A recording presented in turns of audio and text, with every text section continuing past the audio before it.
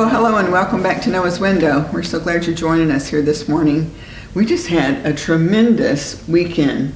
I haven't seen the numbers, but I know the attendance was through the roof, and the message was so powerful. The worship music was so powerful. I feel like God just really used everything that was going on over the weekend. But I know this was a heavy topic for you. It was. We talked about this a lot because I was dealing with the subject of Judas. And I don't think Judas would be typical of the people who would attend New Spring. Right. Because he's the guy who's pretending, and the one thing I've always loved about the people who attend New Spring, or many things I love about New Springers, but New Springers tend to be very real. Yes. And so the idea of pretending is not something that I think is common in our church, but many of us have been in religious situations where there was kind of a saccharine plastic facade that a lot of people lived under, and it's a very sad thing. And that's what happened with Judas. I mean, he had the opportunity to be in the very presence of Jesus, but then through the Holy Spirit, don't we all? You know, don't we all have that opportunity to experience God in reality? But instead of taking that opportunity to receive Jesus into his life and to receive him as King, Judas determined that he was going to play the part and see what he could get out of it. Well, and I know we probably don't have very many people, because New Spring just isn't a pretending culture. Yeah. However, I do know this, having been in our Next Step ministry for so many years, is we have a lot of people who come through our doors who have been wounded in a church situation like that. That's why I began the message the way I began the message, because I do think there are a lot of people who try to connect with God only to run into toxic artificial religion. I had the privilege of leading a really fine man to the Lord in my office in between the services on Saturday night, and that's what he was trying to tell me, and it just kind of broke my heart when I heard what he had to say. But then it made me wonder how many hundreds of thousands or millions of people have heard the same thing. He said he tried to bring his questions to the religious leader, and the religious leader basically said, just go through the motions we ask you to go through. And it so pushed him away that he said for a long time he didn't believe in God, and became something of an atheist, but not because it was in his heart to be an atheist. Just that he tried to connect with God through artificial religion. At least that's what it turned out that he was dealing with. But the good news at New Spring is so many of our people have come from that, and they've experienced the reality of God. And so that's one reason for me. It was a challenging message, to be sure, because I thought, I'm not really sure how applicable this message is at New Spring. And that story reminds me of the whole thrust of our Next Step ministry is encouraging people to ask questions. Yeah. And that's one of the things that I learned when I first met you, even a long time ago. Because I just seemed to be full of questions when I was very young, and after a while, when you can't get answers or people shuffle you down the rows, you have to come to the conclusion either I don't know anybody who knows the answers, or there aren't answers. Yeah. And so I can see where it would just be a natural thing if you really do want to know and you're trying to inquire and you don't get answers. So I'm so thankful at New Spring we encourage the questions and do our best to guide people along in this faith journey. I think that's one of the earmarks of truth. It can always bear the weight of inquiry. And but the one thing that I do know from studying the Bible, and all 66 books, and this is true whether you're talking about Genesis, or you're talking the New Testament, or anywhere in between Genesis and Revelation, we see clearly that God can work with flawed but genuine people.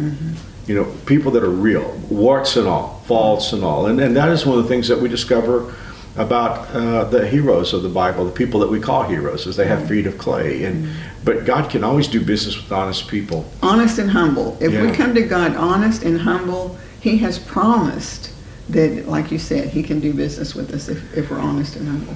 I do find Judas an immensely sad person. Yes. Because I look at what happened, and I always think it didn't have to happen. That's why I closed the message that way. I mean, you and I both believe that God does not predestine people to heaven or hell. Right. We believe that God wants us all to become conformed to the image of His Son Jesus. But I don't believe God predestines anybody for hell. I know he doesn't, because the Bible says God is not willing that any should perish, but that all should come to repentance. And that Jesus paid for all sins when he was on the cross. And when people refused the gospel, Jesus wept over them. And so I know God doesn't predestine people to go to hell.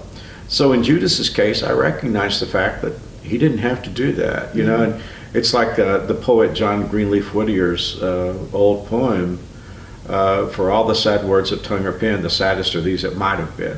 And I think, you know, when I think about Judas, I think what could have been. I mean, if he could have taken those 3 years with Jesus where he saw, heard, and experienced everything that Jesus did, no telling what he could have done, what he could have been. But unfortunately for him, it was all about what he could get in this life. Well, and you know, you see Judas, a heart that got harder and harder and harder. And yet you see the thief on the cross, who clearly had started with the hard heart, but was open to Jesus. And well, so what a contrast. Yeah, I shared this with you when I was actually working on the message. Even though I didn't put it in the message, I kept thinking about the distinction between the thief on the cross, who didn't get to have any time with Jesus, who didn't get to hear any of Jesus' messages probably, who didn't get to see any of the healings. All he saw was how Jesus reacted to the persecution that he was under. And that's all he saw. He never had a chance to be baptized, never had a chance to live for the Lord. But boom, he sees Jesus for who he is, experiences him, and goes to heaven. There's Judas, on the other hand, who is in every service, every sermon, every miracle, and dies and goes to hell. He had to be hardening his heart all along the way. Yeah. And you know, all a person has to do to harden their hearts is just say no to God. That's right. And it can even be a tacit no, it can be a gentle no, it can be a, you know, and in other words, not saying yes to God is tantamount to saying no. But he, you know, time after time he heard the message, and Judas got into the culture, but he didn't get into Jesus. Yes. I kind of think he thought he was smarter than Jesus. But anyway, that's a whole other conversation. Well, I think the one thing that you've talked to me about repeatedly, as you and I have talked about this upcoming sermon, is you see Judas as a rebel. Yes, I believe he was absolutely a rebel. And just like we were talking about the passage where you were reading this weekend, that he didn't care anything about the poor. He didn't have any compassion for others.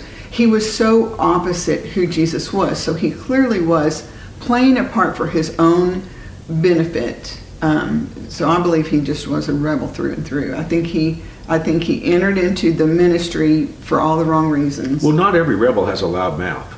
That's true. You know, because you know, in Jesus' story, he talked about the father who had 2 sons, and he asked them to work, and the one kid smarted off to him and said, "I'm not going to do it," and the other said, "Yes, sir, I'm going to do it." And later on, they both changed their minds, and the guy who smarted, you know, the guy the loudmouth who smarted off to his dad that he wasn't going to do it, he felt repentance and changed and went to do what his dad wanted, whereas the guy that said, "Oh, I'm going to do it," but he didn't. You know? We've known some yes sir people that really were not. They said yes sir, but they didn't really. Yeah, so that's a whole other story.